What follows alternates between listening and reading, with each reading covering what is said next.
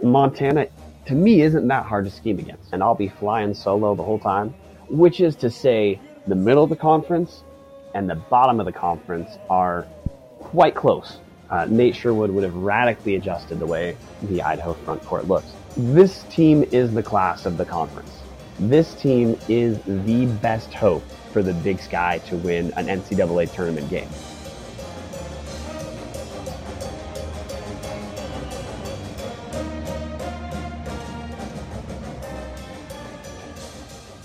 Welcome to Tubs of the Club, the official, unofficial podcast of your University of Idaho Vandals.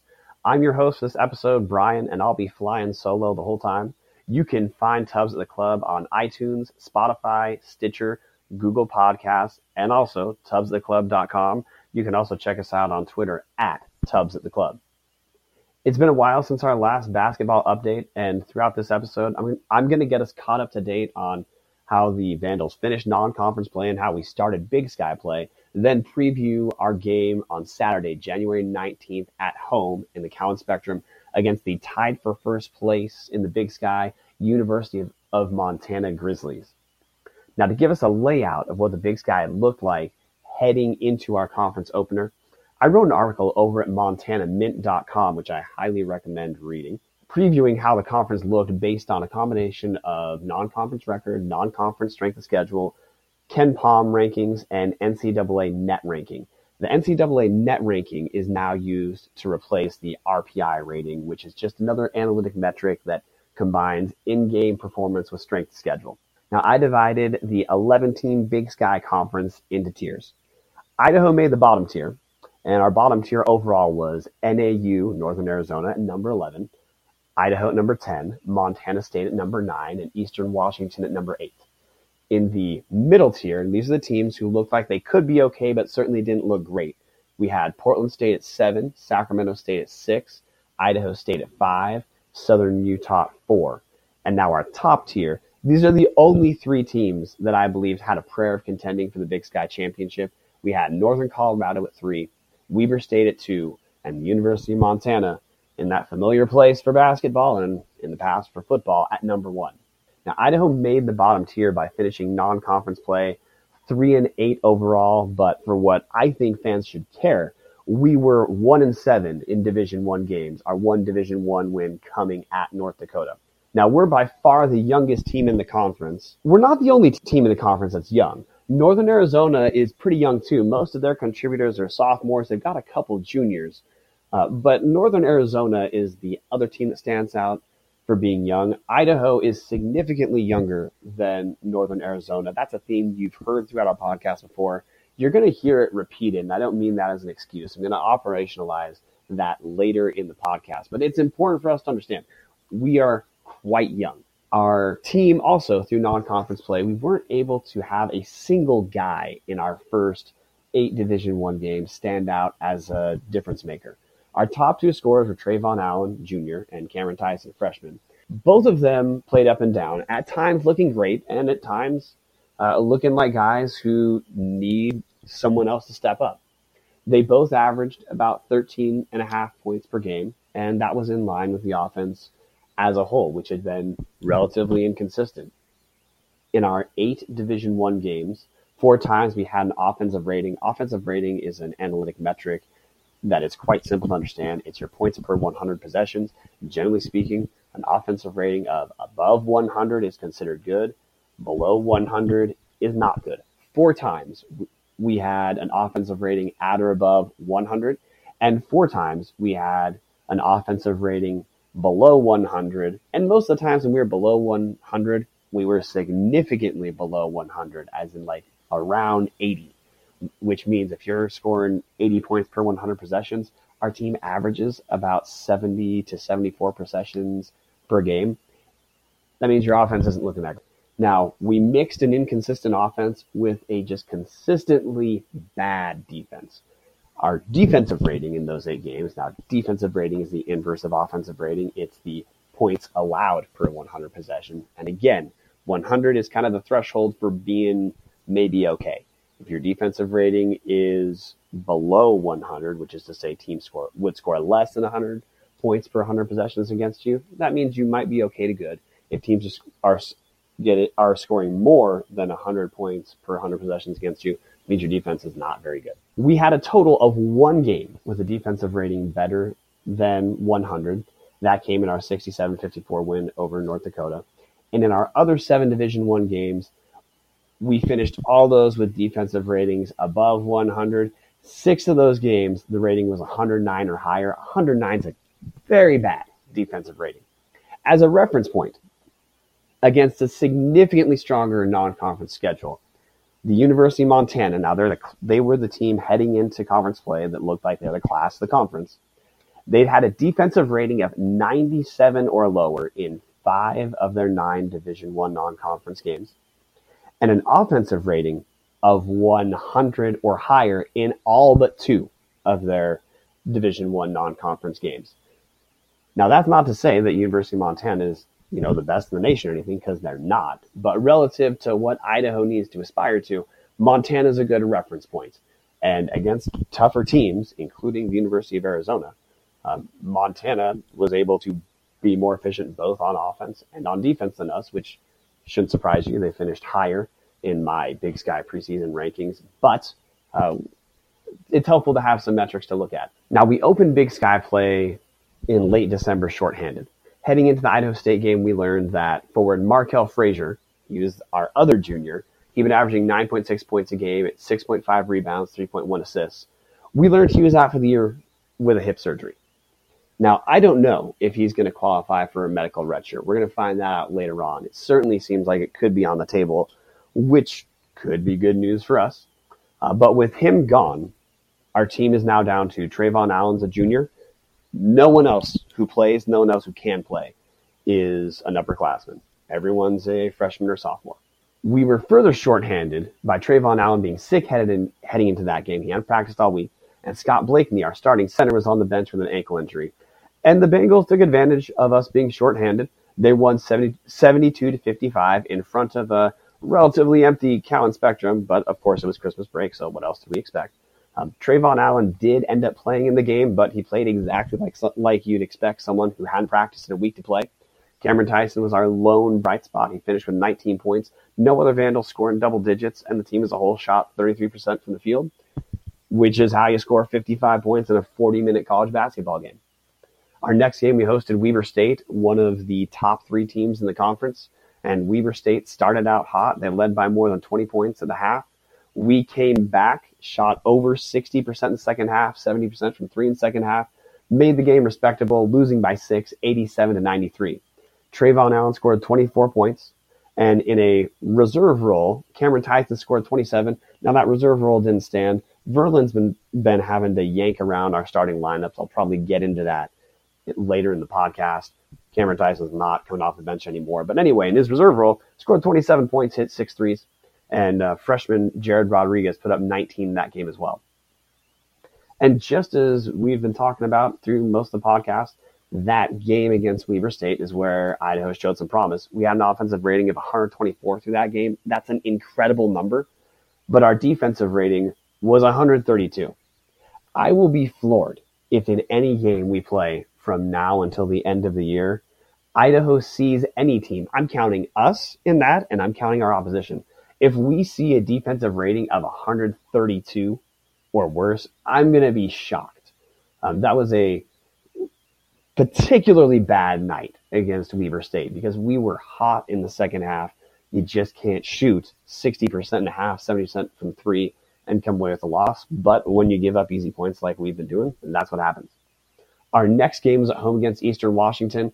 We continued our hot shooting from the second half against Weber State, and we built a 20-point lead at halftime, then barely held on for a 74-71 win. Eastern actually had a 3 at the end of the game they missed that could have pushed the game to overtime.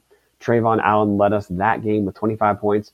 Chance Garvin had a career-high 11 points. Chance scored 7 points all year last year. So him getting 11 points in a game, I'm not expecting that to happen very much throughout this year. I don't think other people should. But kudos to him for having a big game. Cameron Tyson chipped in 10 as well. Next, we played at Greeley, Colorado against Northern Colorado. Again, we were playing one of the top 3 teams in conference. At the time, Northern Colorado's undefeated. We kept it close, Now that Saturday was an odd Big Sky Saturday. Number 1, Montana lost to Portland State at home in overtime. Number 2, Weber State lost in overtime to Southern Utah. Northern Colorado really tried to make it all 3 of the top teams losing that Saturday at home. But we came up just short. And I say we came up just short because at the end of regulation, we missed free throws and had some good looks that would have sealed the game. We just couldn't convert. So we lost in overtime by 4, 79-83. Jared Rodriguez led the way with 20 points and 11 rebounds that day, doing most of his damage in the first half. Trayvon Allen added 14 points. Cam Tyson scored 13. Now, at that point, we're 2 weeks into Big Sky play. Idaho sits at 4-11, 1-3 in conference. And my readjusted Montana Mint rankings were in the bottom tier. At number 11, we had Sacramento State. They were 0-3, and they were in last place in conference to me in terms of ranking because they had a bottom 2 offense and a bottom 2 defense. At the time, their average margin of defeat was more than 16 points. At number 10, Southern Utah, who's 1-3. Southern Utah is a bit of a sad story. Going into the year, they had probably the most physically talented player in the entire conference, Dwayne Morgan. He was a transfer from UNLV. He played in the first 3 games, looked great, was showing an outside shot, shooting 37.5% from 3 on 4 threes per game. The year before, he didn't even take 1.5 threes per game because he was a limited shooter. It looked like he'd turned the corner there. Then he just vanished. There's no news on him for a couple weeks. Turns out he had a season-ending injury to his shoulder. He just like Markel Frazier, may be eligible for medical redshirt. I don't know if he's going to pursue that route. We'll see. But anyway, Southern Utah looked promising at the start of the year. With him playing those first 3 games, they were 3-0. Since then, up to the point where I redid my power rankings, they won 3 games, lost 7. They're 1-3 in conference. It looks like their year's essentially over with their best player being out. At 9, we had Eastern Washington, another 1-3 team. They had a win over Idaho State at home at that point. But overall, they're looking weak. They had a forward playing at all Big Sky level, junior Mason Peatling, averaging 19 points a game, 7 rebounds a game. But the rest of the team was shooting a combined 36 points a game. Their best player just wasn't getting any help. That's why they're in the bottom tier. At 8 was us, also at 1-3. Now, glass half full. We're 1-3, and half our games we'd played 2 of the best 3 teams in conference, and we kept it close against Weber State and Northern Colorado. Glass half empty.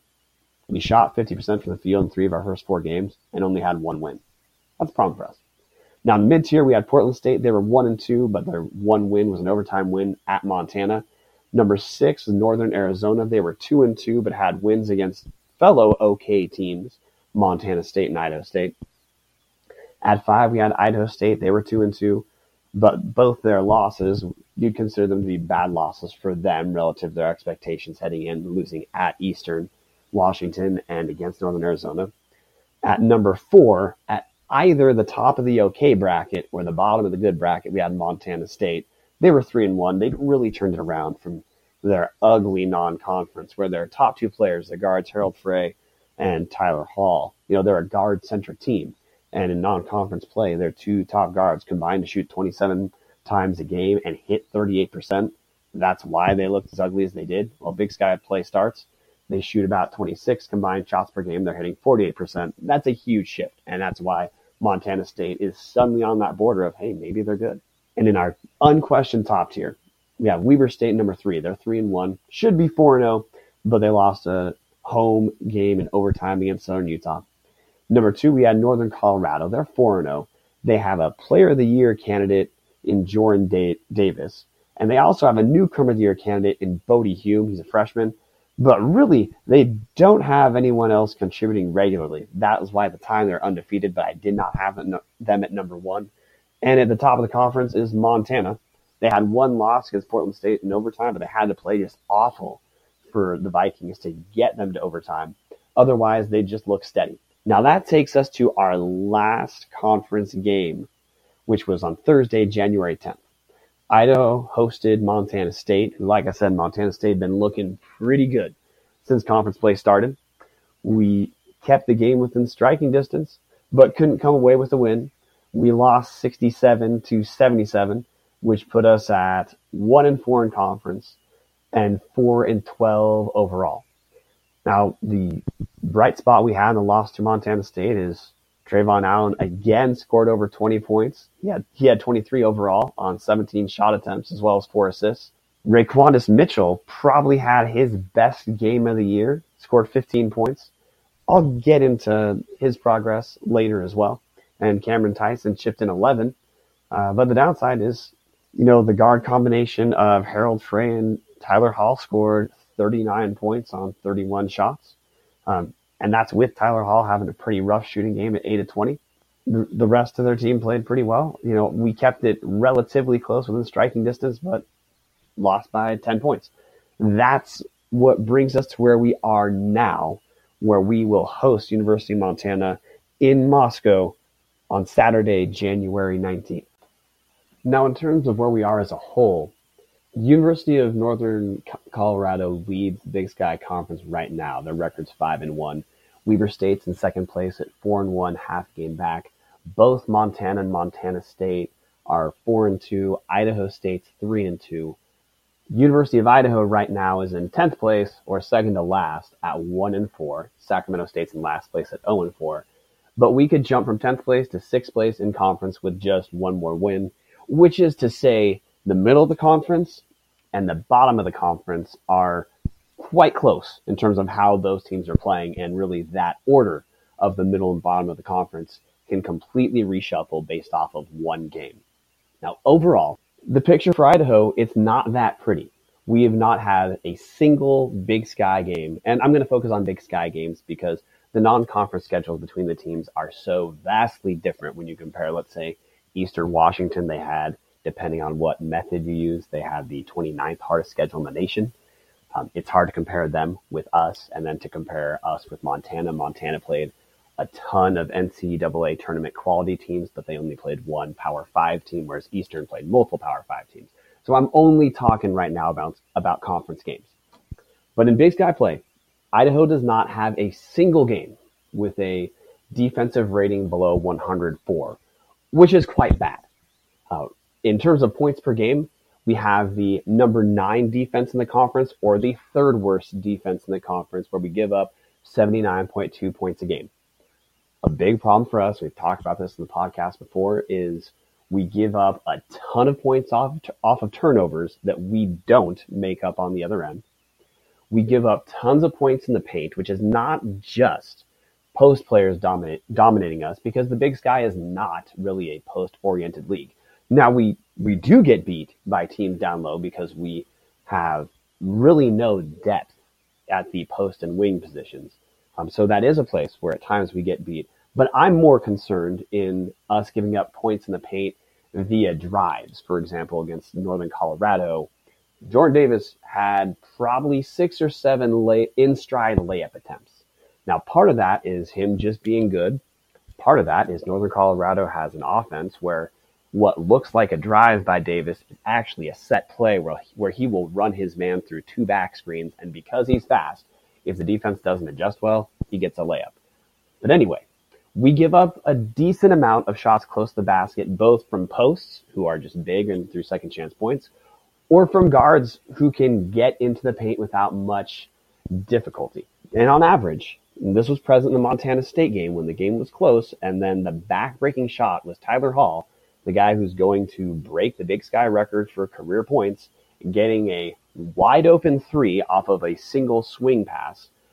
Teams do not struggle against the Idaho defense to get the shots they want. For example, Eastern Washington, the game we won by 3. If you ask Shante Leggins, their head coach, what they should have changed about their game plan offensively, my guess is he would have said change nothing.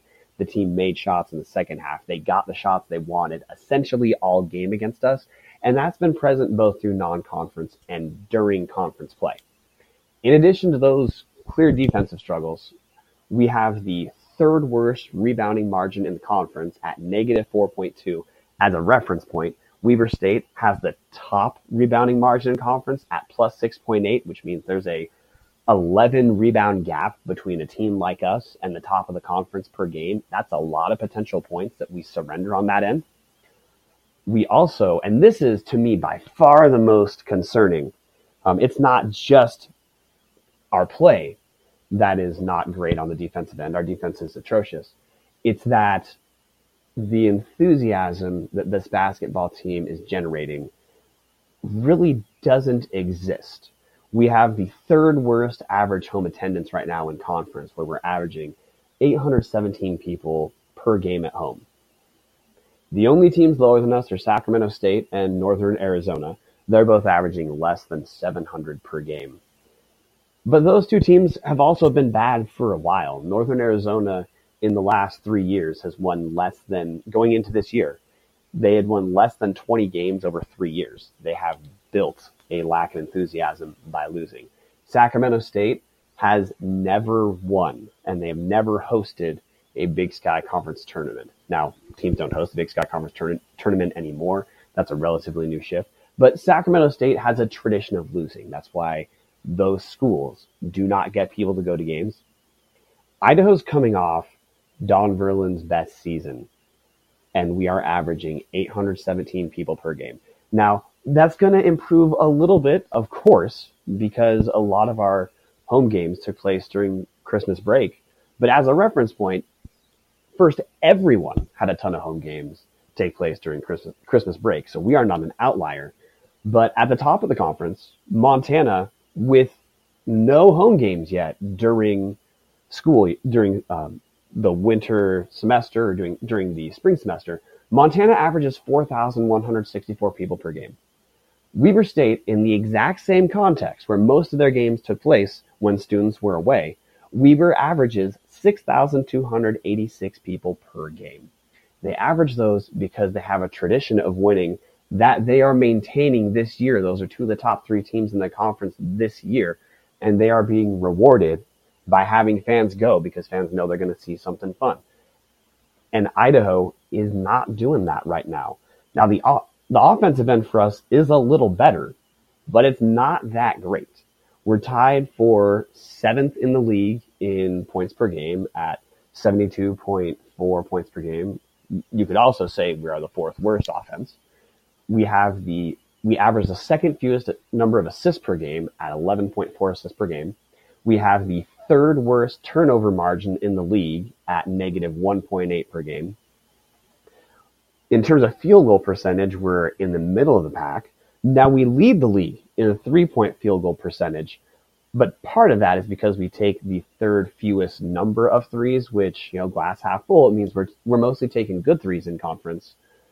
But I wouldn't read us shooting a high 3-point percentage as something that's pervasive about how we play, because mostly it's that we don't shoot that many threes. Now, in spite of that picture where we have just a flooringly bad defense and a not great offense, I really do think there are some bright spots that we should look at. And I don't mean that to be artificially positive. I watch these games. I can tell that the team has some talent, which is different than, let's say, Sacramento State, which has an upperclassman heavy roster and doesn't have a single conference win. We have young guys who can be pretty good. And there is reason to believe that even this season, some of our results during the game and our results in the win-loss column will improve. And the first reason is because at this point in conference, we have only played one conference opponent who is in a rebounding year like us, Eastern Washington. We won that game. Otherwise, we have only played teams that believe they should finish in the top 4 to 5 in the conference. We still have 2 games against Southern Utah, Sacramento State, Northern Arizona, and Portland State. All of those are winnable games, both the home game and the road game. And we also still have another game against Eastern Washington. Now, do I expect us to win all 9 of those games? No. But those are 9 games that Vandal fans should feel good about us walking into that game, no question.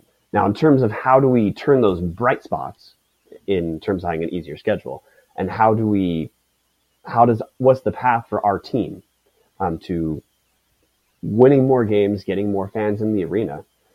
In a big picture sense, it's going to be pretty dang hard for our defense to be worse than it's been. Now, poor defense is often a feature of young teams, but based off watching our guys play, it isn't clear whether this collection of athletes has a ceiling of being a top defensive team like the University of Montana, which means to me, the route for Idaho being good, or at least being okay this year, and competing for top third in the league next year, our route is to have a strong offense and a salvageable defense, which, by the way, that route, there is precedent for that.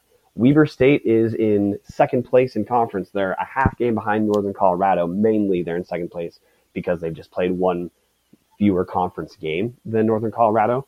Weber State's running that model right now, where they have a great offense and not particularly great defense, but they score enough to overcome the defensive struggles. Now, it would help for our team to play at a faster pace, but with our defense struggling the way it is, and with us getting out-rebounded the way we are, it's hard to have a fast-paced offense when the other team scores all the time and when you're not rebounding. But the hope for our team this year and through next year, it starts in a lot of ways with our one junior playing, Trayvon Allen. Now, as a freshman, Trayvon Allen averaged 5 points a game and shot 33% from the field. As a sophomore, he averaged 4 points a game, shot 37% from the field. This year in conference play, he's averaging 18.6 points a game and shooting 56% from the field. That puts him as the number 5 scorer in the entire conference through conference play, and he's shooting the 9th best from the field, and of guards, he's shooting the best. All the other 8 guys who are shooting a better field goal percentage than him are posts, which is to say he is playing, for him, incredible, especially when we consider that in non-conference play, he averaged 13.6 points per game in non-conference. He was shooting about 25% from three, shooting almost 6 threes per game. His numbers have gone up across the board. Now, the biggest change, and this is one I'm just ecstatic about, is he's shooting about half as many threes per game now than he was during non-conference play. And most of his threes now are catch and shoot. Now, as a freshman and sophomore, he shot a serviceable 33 to 35% from threes. But you got to keep in mind, those were wide open threes relative to the shots he's taking this year, because he was considered option number 4 to 5 every minute he played as a freshman and sophomore. He was getting almost no defensive attention from the opposing team's head coach. That was being thrust upon Victor Sanders and guys like BJ Blake. So that's how Allen shot a relatively okay 3-point percentage last year. He's not a great three shooter overall. He's shooting a little bit over 50% on threes in conference, but part of it is he's just not shooting that many, which again, that is great news. If you're a serviceable 3-point shooter like Trayvon Allen, the recipe there is to take fewer threes and to take catch and shoot threes. He's mostly eliminated taking 3-pointers off the dribble. I'm going to guess that is partially strategic. That is probably coming from Coach Verlin and his staff going over tape and going over stats and just finally getting to him and letting him know that the threes he thinks are good shots are not the good shots he appears to think. I'm not trying to think for the coaches or get in their head. It's just a huge shift from non-conference to conference play, and it's great news. Now, there are some caveats I'd keep in mind when going over Trayvon Allen's play. 18.6 points a game is great. His game is mid-range heavy. So the good news is he's a shot creator. He doesn't need plays run to be able to get pretty good shots. He's been doing that through conference play, and he's been doing it. Again, he's shooting 56% from the field. That is quite efficient. Because his game is mid-range oriented, which means he doesn't take and make a lot of threes, almost none of his drives have him getting all the way to the rim and shooting in-stride layups. He doesn't get to the free throw line to get easy points, and he doesn't get extra points for making threes. So for him to continue to be efficient like he has been, he's going to have to shoot between 56 and 60% on his 2-point shots. Otherwise, his numbers are going to nosedive, or he's going to have good points per game totals, but you're going to see that he's averaging about as many shots per game as points per game if he doesn't keep his field goal percentage up at the just astronomical rate it's at. I'm concerned that he's going to be able to shoot 56% from the field at volume throughout the year. But at this point, he's been doing it in conference. He deserves credit. He's looking like an all-conference. I'd probably put him at second or third team all-conference right now. But he's looking like an all-conference player if he can keep this up. The other big bright spot for us, it's been a bright spot almost all year, is Cameron Tyson. In conference, he's averaging 16 points a game, shooting 46% from the field, including 39.5% from behind the three-point line on 7.6 three-point attempts per game. That puts him at the number 12 scorer in conference. And he's also starting to show a little bit of an off-the-dribble game that he did not have at all to start the year off. Now, his off-the-dribble game doesn't have him getting to the rim for in-stride layups, but he is showing the ability to get into the paint and get some easier shots. And even though he is not a shot creator, he has a much lower usage rate than Trayvon Allen, which is to say the ball's in his hand much less than it is in Trayvon Allen's hand. He's averaging more free throws per game than Trayvon Allen is. And that's as a freshman who looks like he doesn't really have much of an off-the-dribble game. Now, his three-point field goal percentage is down in conference compared to non-conference, but if you're watching the games, it's not hard to diagnose what the problem is. He is getting almost no open and almost no easy looks, which is to say he is making three-pointers that a lot of times are contested, which is to say even though he's only in scare quotes, shooting 39.5% on his threes at 7.6 per game, he's an elite shooter. He plays in a lot of ways like Tyler Hall at Montana State, except Tyler Hall averaged over 20 points a game as a freshman, slightly different context. But their games are similar, and they are explosive shooters who, if they can get open looks, they're the kind of guys who can score 15 points in 8 possessions. The third bright spot for us at an individual level is Jared Rodriguez, another freshman. He's forward. He's averaging 11.6 points per game in conference, 6.6 rebounds per game, shooting 44% from the field and 44% from three. Now, I would stress his threes in a positive sense. He shoots only open threes. He doesn't shoot a ton of them. They're almost always in catch and shoot situations. But I'd want to make sure people don't presume Jared Rodriguez is an elite shooter at this point based off shooting 44% from threes. Mostly it's because he doesn't shoot that many, but in a positive sense, he's taken only good threes. Now, in terms of his play, he's 6'8". He looks most comfortable facing up the basket and putting the ball on the floor, playing like a wing. Verlin puts him in the post sometimes, and he can be okay in the post, and it'll be important for his development to have a post game. But at this point, if he doesn't catch the ball right next to the lowest block or right outside the restricted area, he needs to not be posting. When he catches it that close to the hoop, he can score. When he doesn't catch it that close to the hoop because he isn't that strong relative to posts who sometimes match up with him, he isn't able to bully his way for easy shots. So his post shots, when he's not real close to the hoop, they're just contested tough shots. I hope he doesn't take that many. He doesn't only play in the post.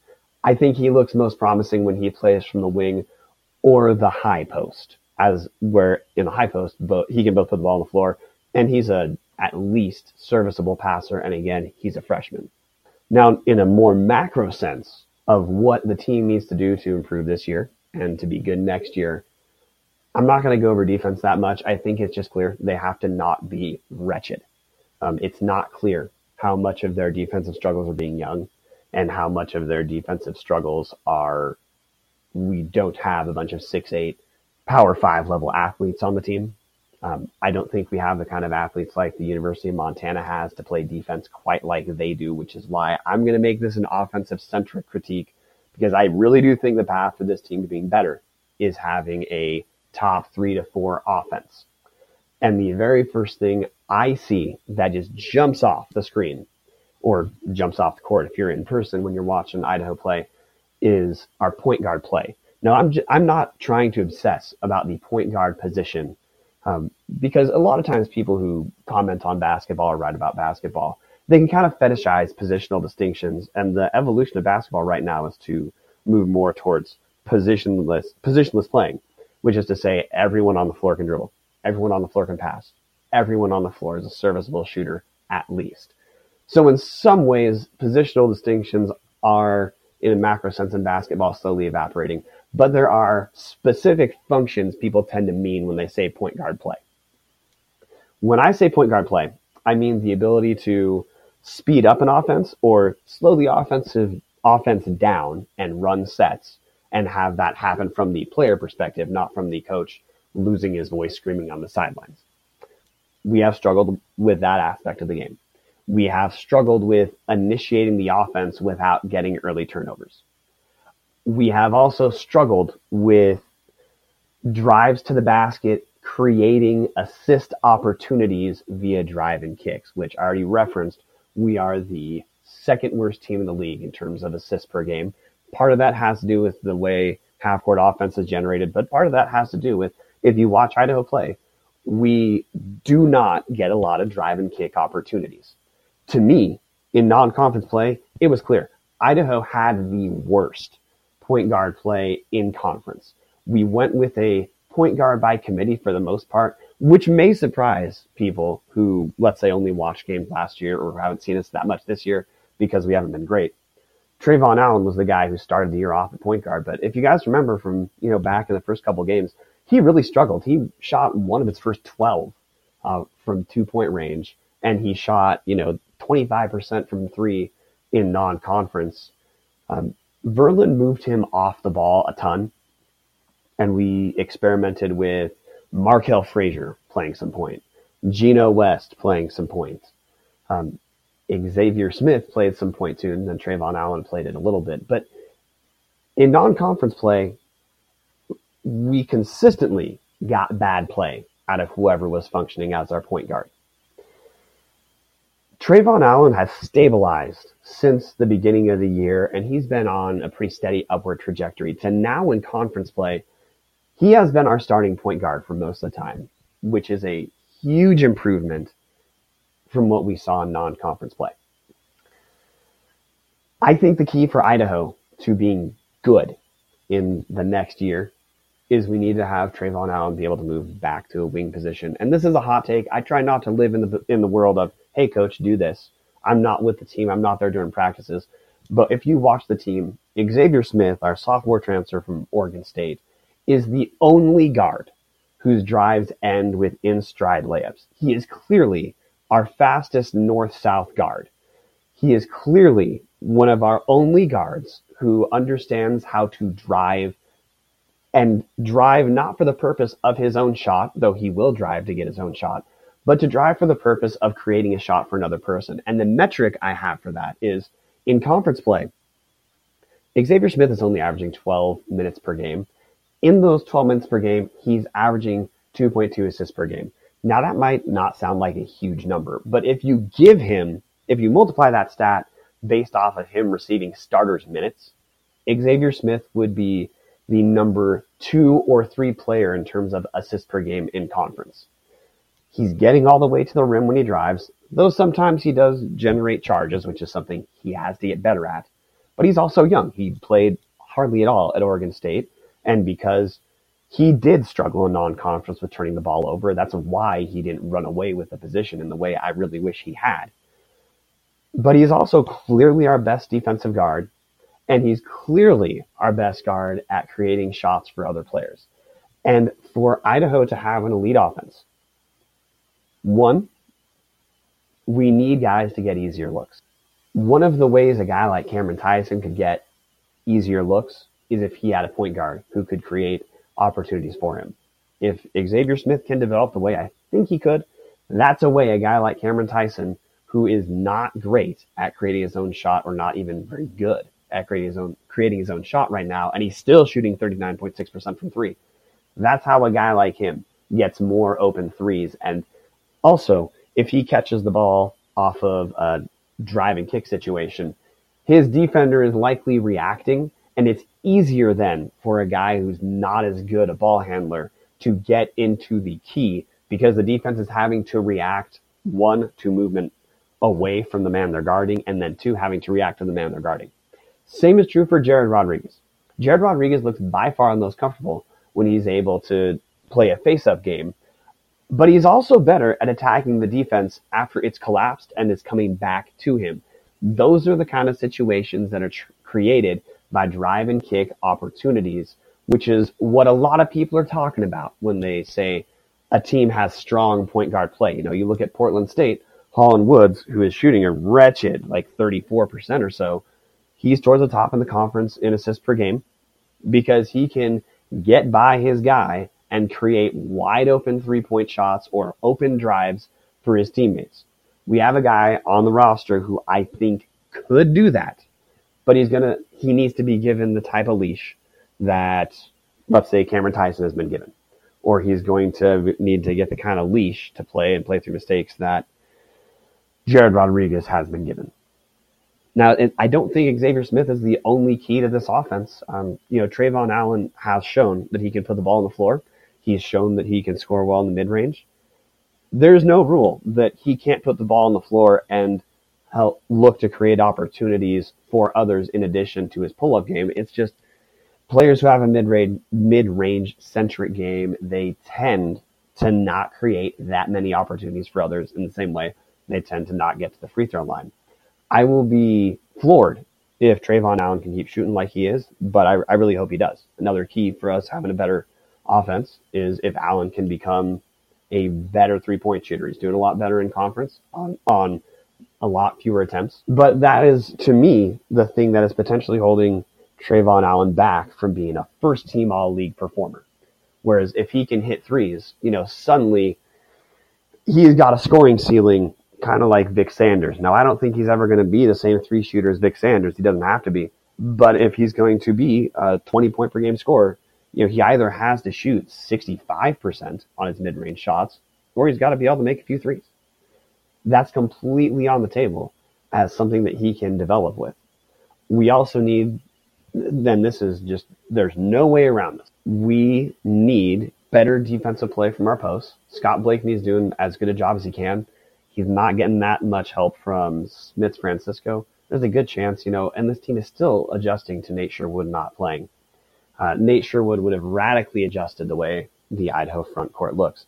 But, Smith Francisco, he had a game he fouled out this year in 6 minutes. He had a game he fouled out this year in 10 minutes. He is just not ready to contribute.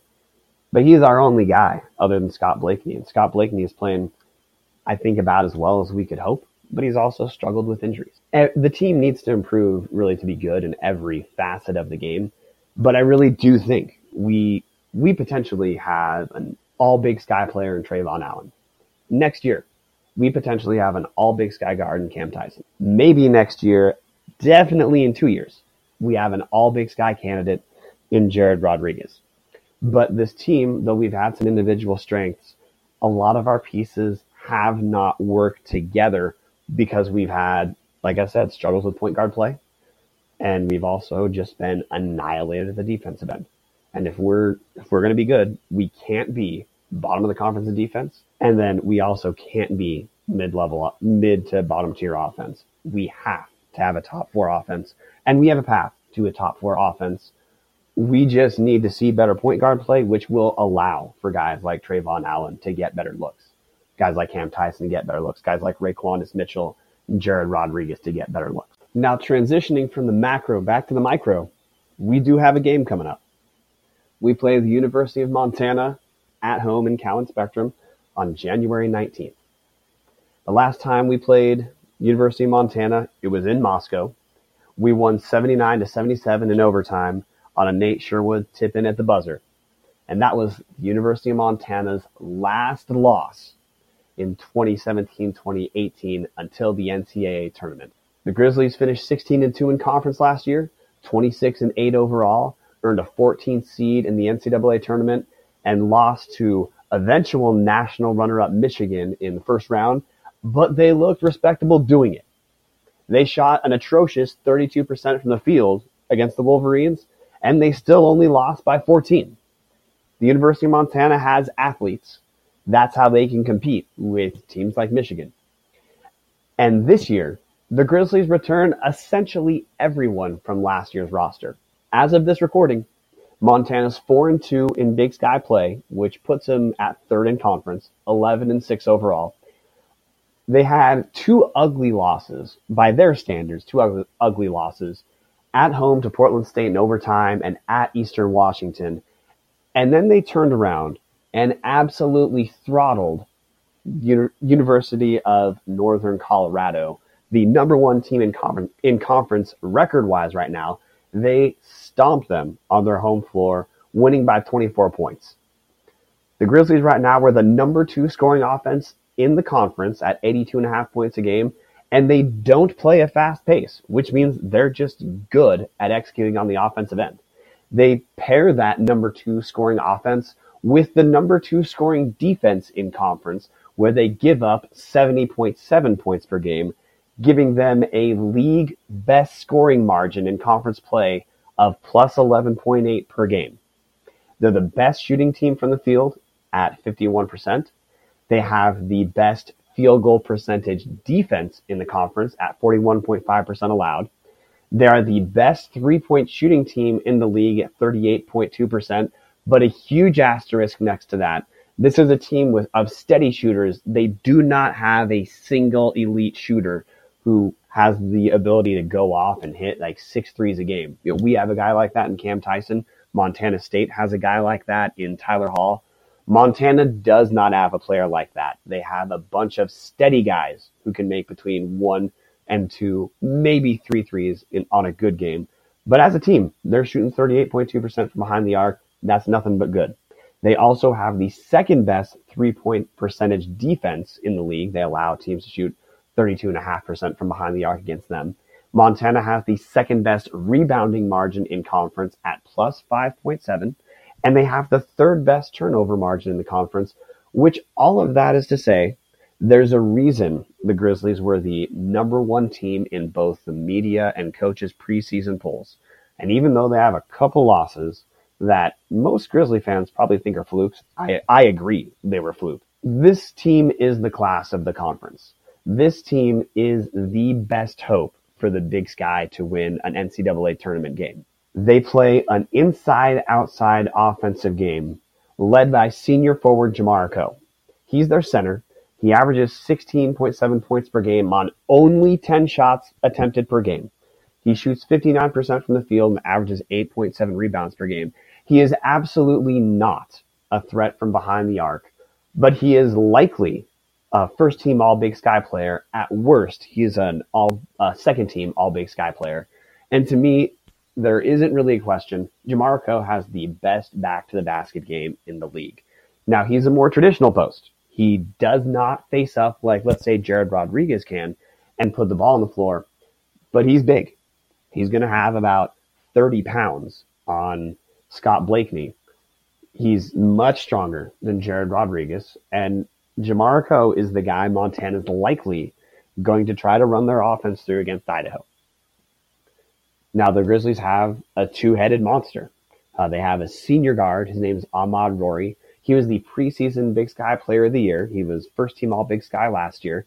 He's averaging 17 points a game in conference, shooting 48% from the field, 35% from behind the arc. He has a game that is quite similar to Trayvon Allen's in that it's mid-range centric. He can put the ball on the floor, though he doesn't get to all the way to the rim that often. He's a solid three-point shooter, but he's not an elite three-point shooter. He's good to make about 2 per game. But he's really their second option in some ways because the team does try to go inside first. That's a lot for Idaho to try to match up with, but that's not the end of the Montana weapons. In a lot of ways, Montana might have the best starting lineup in the league. Weber State is the other team that I'd say is in the running for it. They have 4 strong offensive players in their starting lineup. The other 2 are senior guard Michael Oguine. He was preseason All-Big Sky this year as well. He was last year's Defensive Player of the Year. He's averaging 13 points a game, shooting 40% from behind the arc, but he doesn't shoot that much from behind the arc. He makes, on average, about 1 3 a game. And they also have junior wing Saeed Pridgett. He scores from essentially everywhere. He was last week's Big Sky Player of the Week after a huge game against Northern Colorado. On the year in conference, he's averaging 13.8 points a game on 59% from the field. Now, Pridgett is similar to Rory in that he doesn't get to the foul line that much, but he really can score from wherever. He scores putting the ball on the floor.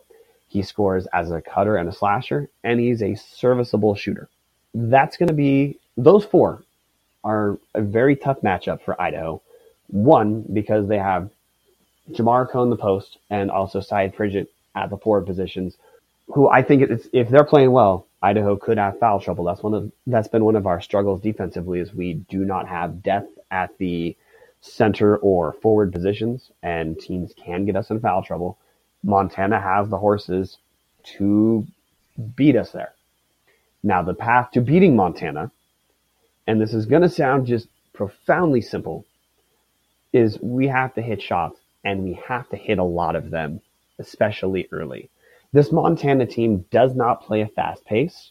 They have 4 very good players, but none of their players are explosive scorers, whereas I'm going to contrast the type of scorer they have with, let's say, Vic Sanders last year. Vic Sanders averaged around 19 points a game last year, but because of how he could shoot and get to the free throw line, it was on the table that Vic Sanders could score 30 or more if he played well. None of the Montana players, for the most part, are that type of player. Ahmaad Rory is averaging 17 points a game, which, again, that's great. We would love to have another guy on our team average 17 points a game. But he's the guy who's more likely to score somewhere between 14 and 20 points a game. He's not a guy who hits a ton of threes and, let's say, scores 30. Jamar Akoh is averaging 17 points a game, and he's similar because he doesn't hit from 3, and he's not a great free throw shooter. It's hard for him to have, let's say, a 28-point game. So when Montana gets behind, that is when they struggle. They're a steady team. They're not a team that is going to hit, 23s against us. In their loss against Portland State, Montana shot 20% from 3. They also shot 39% from the field overall against Portland State, which is why they lost in the West. That was a fluke. They just played awful, and Portland State won in overtime. In the loss at Eastern Washington, Montana shot 21% from the 3 and allowed Eastern to hit 48% from the field and over 50% from the 3.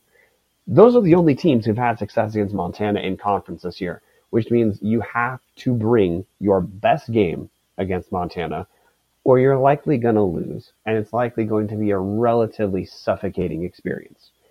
They don't have a record this year of throttling Big Sky teams other than Northern Colorado. But in the games they've won, even though the difference may have only been 12 or 14 points, which is still sizable, the felt difference because of their pace is actually closer to what we would think of as like a 25-point gap, because Montana plays good defense. So if you get behind against them, it is very tough to come back. But because they do not have elite shooters, if Montana gets behind, that's when they start to make mistakes. It's when they start to force shots, and that's the only path to victory other teams have seen against Montana. Teams have also tried to pack the defense in against Jamar Akoh, because Akoh is a very good back-to-the-basket player, and make the wings beat them mostly from 3. And, in the loss against Portland State and loss against Eastern Washington, Montana shot around 20% from three in each of those games. That is probably what Idaho's going to have to do to be able to come away with the win. The key matchups for me are, first, Jamar Akoh versus the entire Idaho front court.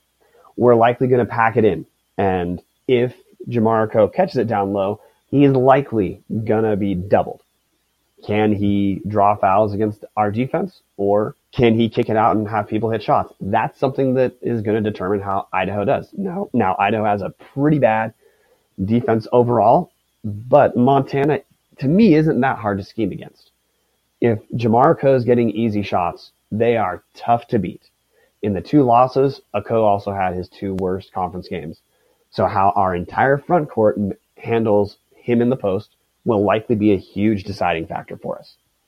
Another key matchup is going to be the point guard play of Trayvon Allen against the point guard play of Ahmaad Rory. Both of them have quite similar games. They're mid-range centric. Trayvon's been a bit more efficient from the field this year, where, went over earlier, he's shooting 56% on a lot of mid-range shots. That's incredible. But Rory, who made All Big Sky last year, is a stronger driver than Allen is. And he can get all the way to the rim at times. And it's not like he's shooting poorly from the field. He's shooting 48%, which is closer to what I expect Allen to finish at. How that point guard matchup goes could dictate whether Idaho can stay closer, pull out on top. Because if Jamar Akoh is not leading the way, the guy who's led the way for Montana has been persistently Ahmaad Rory. Question that I have in terms of how Montana plays is who's going to guard Trayvon Allen, who will likely be the number one guy they want to stop. I believe it's going to be a combination of senior guard / wing Bobby Moorhead. He's their fifth starter. He isn't much of an offensive player. He mostly shoots only catch and shoot threes, but he's considered one of the top wing defenders in the league. He was the guy who spent a lot of time guarding Jordan Davis against Northern Colorado and helped force Jordan Davis into his worst scoring game of the year. Jordan Davis finally scored less than 20 in a game. Now, Davis didn't have an awful game by any means, but Montana has people on the wing who can guard other wings and guards. Michael Ogine, who we mentioned earlier, he was last year's Defensive Player of the Year. He will likely spend some time guarding Trayvon Allen, or he may be assigned to shut down Cameron Tyson. And Ogine is a guy who, in theory, could shut down Cam Tyson, because if Cam Tyson isn't getting shots created for him, it's tough for him to get good looks. Ahmad Rory, he's a transfer from University of Oregon. He will likely spend some time on Allen. The way Montana cycles through trying to shut down our number one option is something I think it'll be kind of interesting to look at, and how Trayvon plays will likely matter in whether we can stay competitive. Another big factor is going to be depth. Montana has 4 very good starters, but the drop-off from their starters to their bench is pretty stark. They have essentially one post / forward total who plays any minutes at all. His name is Donovan Dorsey. He's a drop-down from the University of Washington. He's a good athlete. He can hit corner threes, usually in wide-open catch-and-shoot situations. But he hasn't made the splash a lot of Grizzly fans thought he would make coming in this year. Part of that is he had 2 hip surgeries. Last year, he's returning on a medical red shirt. He is still getting into shape. We likely haven't seen the best of Donovan Dorsey, but he has not been a huge contributor so far, and he's really their only post off the bench. They have 2 guards who come off the bench. Timmy Falls, who's a sophomore, who really he just hasn't done that much this year in the University of Montana media. He's been a bit of an enigma because he's a solid driver, strong passer, but he's really not developed the way people thought he would after his freshman year. The guard who has any sort of impact off the bench, his name's Kendall Manuel. He's an Oregon State drop-down, which is the same school that Xavier Smith went to. He averages 9 points a game off the bench, and he's really the only bench scoring presence they have, which is another key for Idaho being competitive against Montana. Is we will need one or two of their top players to get into foul trouble. And the best candidates for us are Michael Ogine, the returning Defensive Player of the Year in conference. He, at times this year, has had trouble in drawing early fouls. And Jamar Coe, who in their 2 losses, he had foul trouble in both those games as well. If we can get foul trouble from 1 or 2 of those guys, Montana does not have a replacement off the bench that they can expect to contribute anywhere near like those guys. So in contrasting, Idaho, though Trayvon Allen and Cameron Tyson are by far our best scorers, we have seen times where, let's say, Raquandis Mitchell will come off the bench for Cameron Tyson, and Raquandis Mitchell is showing that he is a much better shooter than he showed during non-conference play. We've had multiple games where Raquandis Mitchell comes off the bench and hits multiple catch-and-shoot threes, where for moments he can contribute like Cameron Tyson has. Montana doesn't really have that same kind of dynamic. For us to win, we need to make their bench contribute in a way they have mostly shown they can't this year. Kendall Manuel's had really one big game. He's starting to play a little bit more, but he hasn't proven that he can regularly contribute. We need to make their bench play against us. We need a code to get in foul trouble. We will absolutely have to shoot well, and we're going to need big games from a combination of Trayvon Allen, Cameron Tyson, and absolutely a third. Jared Rodriguez is the first name that jumps out to me, but he does not have to be the only one. If Jamar Coe is going to get in foul trouble, we likely need Scott Blakeney to get points off of putbacks and to get points off of dump-off passes. He's a guy who's shown the ability to score double figures. Raquandis Mitchell's had a few games where he's hit multiple threes. He's a guy who can step up. Xavier Smith is a guy who I already spent some time talking about. He's been playing for a little bit more as the conference season has grown. He's a guy who might be able to be our third guy. But if we don't get big games from at least 3 players, the University of Montana is the class of the Big Sky. There's a reason they were picked number one preseason coaches poll and preseason media poll. There's a reason, even though they have lost 2 games they shouldn't have lost, that I think anyone who's guessing who will win the Big Sky tournament, the only team to bet on right now is University of Montana. If we don't get big games from multiple guys, it could be a long night. I'm hoping, of course, that we start to see some consistency from us, specifically the offensive end we haven't seen.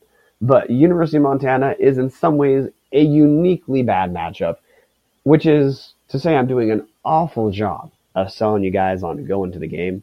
But I think really people should watch this game so they can see what a very good Big Sky team looks like. It is easy when you see Idaho not play that well to want to kind of dump on the conference, which is not to say that listeners of this podcast do, but in the world of Idaho sport, Idaho Vandal media, let's say in social media, let's say the All Vandals forum, it is quite easy for people to get negative and dunk on the conference. Montana's a good basketball team. And if you like to watch good basketball teams, you should come out to watch this game, or you should check it out on Pluto TV. Saturday, January 19th at 7 in Moscow. I want to thank everyone for downloading this week's podcast. You're going to see from here on out that during basketball season, we have a much more steady once per week output. I had some personal difficulties in being able to get podcasts recorded. That's been resolved. And also now that we're in the conference schedule, it's a lot easier to project when we have games. That really Idaho will play on Thursday, Saturday, and sometimes Mondays. That schedule has changed because Northern Colorado no longer has a travel partner now that North Dakota is out of the conference. But that's a minor detail. Anyway, you guys can now likely expect you'll get a basketball podcast every week where it has the same rhythm as football, where we go over what happened the week before, and then we preview what's going to happen throughout this week. If you are interested in further knowing about the Big Sky Conference or Idaho, I am going to highly recommend you guys check out my Big Sky deep dive rankings that I publish for Montana Mint every 2 weeks. The website is montana-mint.com. I put those out every 2 weeks. I go over every single team. So if you are the type of person who's interested in Idaho basketball, but it's also easier for you to get into games if you know the names of the other players, if you know the tendencies of the team, if you know some stats, all of those are included in the Big Sky deep dive that I publish every 2 weeks. But again, you should expect regular basketball content from this point forward. So thank you for your patience. Thank you for downloading. And as always, go Vandals.